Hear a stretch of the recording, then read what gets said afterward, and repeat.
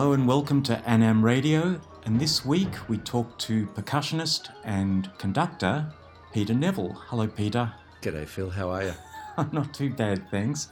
Now this week we're going to be dealing with, I think, one of the most unique, bizarre, outrageous, complex, fascinating pieces/events of the 20th century. We go back to the 1920s and the American composer George Antheil, who was born in New Jersey but in the 20s was living in Paris, which is where modernist Americans seemed to gravitate at that time. And Peter, the piece we're talking about is the Ballet Mécanique, but we need to specify that this piece is not actually a ballet, is it? It's not a ballet. In fact, it was originally envisaged as music to go with a film that was made by Fernand Léger and the filmmaker Dudley Murphy, along with Man Ray, famous photographer who was the cinematographer.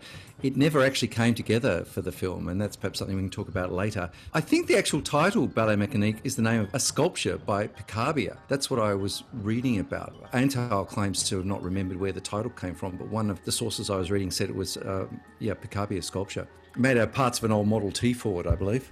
So yes, let's talk about the Mécanique, because he had this extravagant vision for a piece with 16 pianolas and percussion as well. Now, can you describe to us what a pianola actually is? Because a lot of people have probably never seen one. Well, actually, when I was a kid, growing up in the 60s, they were still around a lot. You'd go and visit granny or great aunt or uncle, and everyone had a pianola. So it looks like a conventional upright piano, but it can also be activated by paper rolls that are passed through the machine. They have holes cut in them, and when the little spikes perceive a hole, it tells which of the keys to go down. And you actually have to play it by pumping it. So that's the sort of tricky thing. So the original pianolas the piece was designed for actually required humans to sit there and pump them and try and pump them at just the right speed to keep up with the conductor. So it's actually an incredibly tricky thing to synchronize. We should perhaps say that this piece is pretty well shrouded in mystique. So there's not been any one really definitive version of it until finally, I think it was like the 2000s when Schirmer decided to commission a proper score, which is the version that we gave 4 years ago. So actually Antheil's original concept for the thing was a piece for 4 acoustic pianos with percussion. And the story was that he met his idol Stravinsky in Berlin in 1922 and confided in Stravinsky that he had a plan for this piece. And Stravinsky was working on his famous work, Les Noces at the time, The Wedding, which is for choir, massed pianos and percussion. And Stravinsky's original concept for that actually is really interesting. He was planning to write for pianola, mechanical roll-operated cimbalom. So the cimbalom is the Hungarian zither with a tricky system of the notes being laid out. So part of the problem was that they commissioned Pleyel to make these machines, but Stravinsky had promised Diaghilev a certain exclusivity on Les Noces, and he was running out of time to produce the thing. So after his conversation with Antheil, lo and behold, the next year Antheil turns up in Paris in 1923, in June of that year to hear the world premiere of Les Noces. And funny about that, it's for 4 acoustic pianos. So at that point, Antheil turned around, decided he was going to sort of out Stravinsky, and he came up with the idea then for the 16 pianolas. So Stravinsky might have had 4 acoustic pianos, but that was going to be no match for these 16 pianolas. And the Pleyel company had actually created a master controller, if you like, to try and synchronize the machines. But there was no way it could cope with up to 16. So he eventually sort of reworked the concept. And I think the original performance just had the one pianola with the 4 different strands of music that were conceived for the 4 pianolas compressed into the one. And then he added acoustic pianos to that mix. And then there were various other versions. You can read all about the different attempts to get it together. But as I said, it wasn't until Schirmer went back to the original scores, which themselves are interesting stories, and the original rolls. And someone had to actually sift through the original piano rolls and determine what could and couldn't work. And also there were problems like in compressing 4 pianolas onto one. At a certain point, there would be so many notes punched into the paper that the paper would literally fall apart. So he had to remove pitches in certain versions of that. And I think they got reinstated perhaps back into the 4 pianola version, which is the one that we finally got to look at 4 years ago. So it's a fairly convoluted history. And Peter, the moral of the story is that if you're a composer, don't ever share your ideas with other composers because, you might end up losing them. Well, that's true. It seems he might have got the pianola idea from Stravinsky because the day after the actual premiere of Les Noces, they went to the Pleyel studio and Stravinsky demonstrated a version of it compressed onto pianola music. And at that point, I think the light bulbs went off in Antheil's head. So it was a bit of to and fro on that one. I think each took from the other. Yes, I think he actually said to Stravinsky, I prefer the pianola version to the acoustic version because it was more precise, it was cleaner, the rhythms were more distinct and so on. Let's move on and try and unpick the mystique of this piece. He laboured over it for, at least a year, and eventually it got its premiere at the Théâtre des Champs-Élysées, which is significant in Paris in 1926, I think. 1926. June the 19th. Correct, which was incidentally the same theatre where Stravinsky's Rite of Spring had premiered. And it was a stellar event. It was sold out. It was full of the glitterati of the time. James Joyce was there, T.S. Eliot, Ezra Pound, Diaghilev, and it made George Antheil a celebrity. But there were difficulties which became evident. It was impossible, as you said, to keep all the pianolas synchronised. And then there was a further performance at Carnegie Hall which was less successful. So he ended up having to compromise by including fewer pianolas and more live pianists. But let's talk about the actual texture of the music itself. How would you describe it for someone who hasn't yet heard it? Well, it can be absolutely overwhelming at times. You've got this mass of keyboard sound, and with the pianolas, they're able to actually, of course, play things that no human can. So in the live performance, the piano parts are extremely challenging, as are the xylophone parts, almost at the edge of human capability, actually. But there's also a lot of debate about the tempo of what it should be. And there's a lot of writings about what he actually had in mind with that regard. But be that as it may, some of the music on the pianolas is ultra fast. And for the time, it must have been totally astounding. Given people couldn't play that fast, people weren't used to hearing stuff like that. We forget now we've had digital technology and sampling and all of those sort of machines for decades. It's just part of what we take on board now in our modern musical culture. But it must have sounded really stunning then. And also, in terms of his percussion layout, as I said, there's at least 3 xylophones and 4 what's listed as drums on the score, but is generally taken from one of the performances to be 4 bass drums. So the bass drum is a feature of Stravinsky's Sacre, and he sort of outsacked the Sacre, as one of the writers said, by choosing 4 instead of 1. But to that, he also added some oddities. So we have 3 aeroplane propellers, large, small and wooden, I think is how they're distinguished. 11 doorbells, electric door buzzers of different pitches, and the score actually specifies the pitches and they're all played in tune, plus a tam-tam. So it's a very, very striking percussion, in inverted commas for some of it at least, lineup. And that was one of the things about both those premiere performances in Paris and New York was they couldn't actually get real airplane propellers into the hall, strangely, with the appropriate engines behind them. So what they did they just didn't try hard enough. Talk about lazy. I guess it'd be like doing the 1812 Overture and putting some real cannon all loaded up and seeing how you got on. But they used electric fans. And in fact, I think they were putting bits of leather or wood into the fans to hit against the blades to make the requisite noises. But the effect of it was the blast of air across the audience. In Paris, the fans were aiming up. But as a bit of a joke, half the audience got their umbrellas out and put them out. So there was a sea of umbrellas in the hall.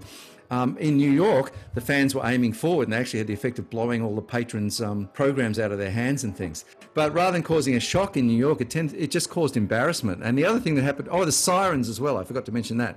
In New York, one of the sirens towards the very end of the piece malfunctioned and it was getting all wound up, but didn't actually start to sound until the piece was almost finished. And it kept going till well after the piece had finished and in fact drowned out what was quite lukewarm applause. So there are a few things that happened at those performances as well. And, Antheil deliberately courted, like Stravinsky, controversy and set out to create a riot, actually, at that Paris performance, and everyone was primed for it.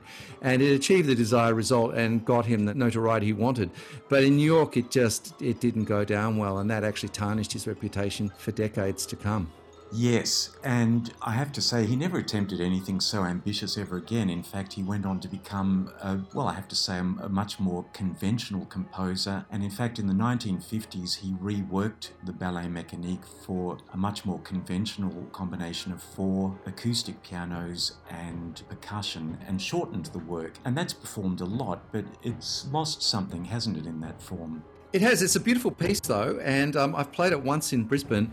In a way, that sort of completes the circle back to Les Noces.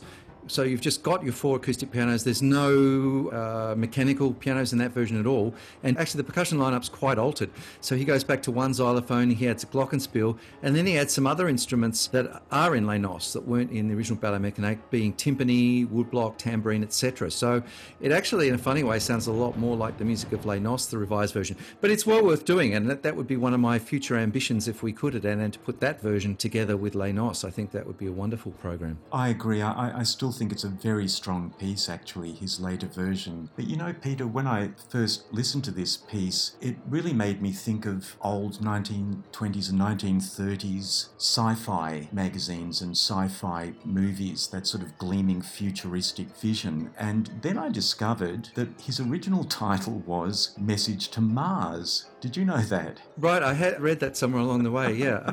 I mean, look, he was a fascinating character, and he wasn't just a composer. I mean, he was a novelist. He wrote a crime novel, and apparently even Lonely Hearts letters as parts of his work as a journalist. But the other thing that people don't know, he was also an inventor, and there's a very famous episode from the Second World War where him and the famous actress Hedy Lamarr, who was one of the screen sirens of her time, and she was an incredibly brilliant woman, they worked together to develop a machine. Well, how would you describe it? Well, it was a radio guidance system to help Allied torpedoes find their mark. That's right. And to avoid detection by the enemy, they came up with a system of synchronizing 2 radio transmitters on 2 ships by means of basically player piano rolls.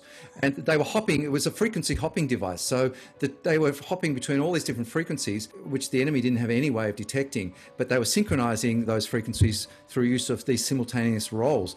And in fact, it's now known as spread spectrum, and is the basis of, at least for a lot of what we take for granted today with Wi-Fi and all of that. The Navy at the time didn't take the idea on board, but they kept working on it, and then in fact it got taken up, I think, during the Cuban Missile Crisis once it was out of copyright, and Lamarr and Antheil never saw any royalties for it. But an incredibly important invention, and I think it speaks to just the fertile mind of both of them, but you know, particularly since we're talking about Antheil, he wasn't just a composer. I found that an incredible episode, actually. Here's Hedy Lamarr, who was a Viennese-trained physicist, a brilliant woman, as you say. She goes to America, she becomes one of the most beautiful women on the screen, a major Hollywood star, and she teams up with this eccentric avant-garde composer to help win the war. It all adds to the mystique. And there was a great documentary not that long ago about the 2 of them and that invention. That's how I actually knew about it. All right, now I want to jump forward to your performance. What arrangements have to be made to bring the original version, or as close as possible to it, of Ballet Mécanique to the concert platform now? What technology do we have to use? Well, as I said, the Sherman Company came up with this standard edition, and also at the same time we're working to get the pianola parts converted to MIDI files.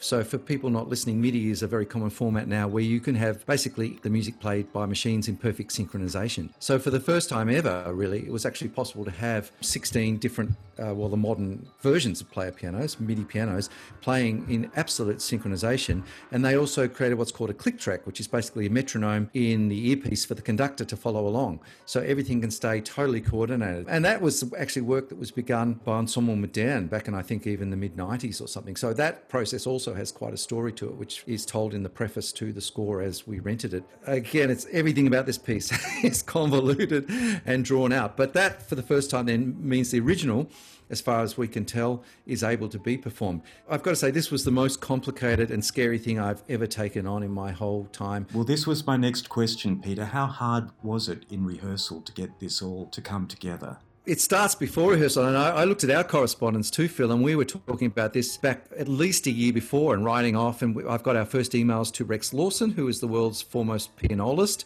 and who's played the piece a number of times and is probably the only pianolist, or as he puts it, on the planet who actually has the skills to coordinate that with a conductor. And, you know, that was part of our research. So quite apart from the playing, the scores, the gear, there was a lot of research involved, I think, wasn't there, just to get back to the source. Yes. and try and find this. And I think the more we both read about it, the more excited we got that this was going to be an incredibly important event. And as far as we can tell, it was the Australian premiere of this version. But quite apart from doing the piece by itself, you might remember we actually took on the not insubstantial task of pairing it up with a new version of Stravinsky's Rite of Spring to make the Stravinsky connection for acoustic pianos and percussion, and also Alberto Ginastera's landmark work from 1961, Cantata for Magic America, which is for two pianos, celeste, massed percussion, and dramatic soprano. So it was incredibly ambitious. With regards to the Ballet Mécanique itself, of course, there was the issue of rounding up the MIDI pianos. I think we had in the end two that had the movable keyboard, and we had to then just go with two basically computer versions of those four parts.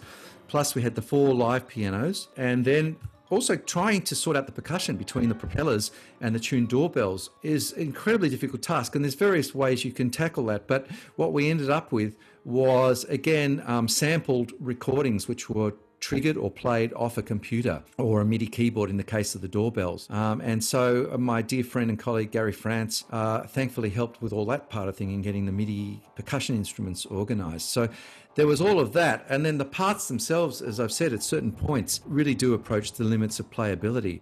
And I couldn't think of anywhere else but Anam that you could hope to put a project like this together. And it was just incredible at the first rehearsals to hear the pianists, the xylophonists, and everyone start to put this piece together. There's only so much slow rehearsal you can do because you have to keep up with the track.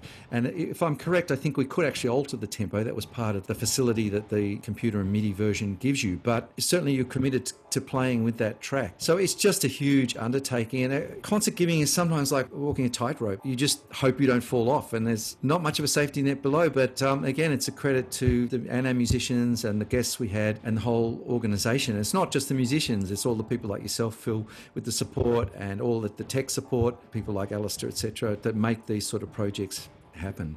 Well, it certainly was a night to remember, and congratulations for bringing it off. I think it was a stunning success, and maybe we can do the 1950s version in the near future, because it is beautiful in its own right, just not as epic. It's much simpler to put together than the original one, and I'd be hopeful we could do it, and potentially then, to pair it up with Les Noces, which has been on the wish list for some time. Peter Neville, thanks for talking to us at Anam Radio. Thanks very much, Phil. It's been wonderful.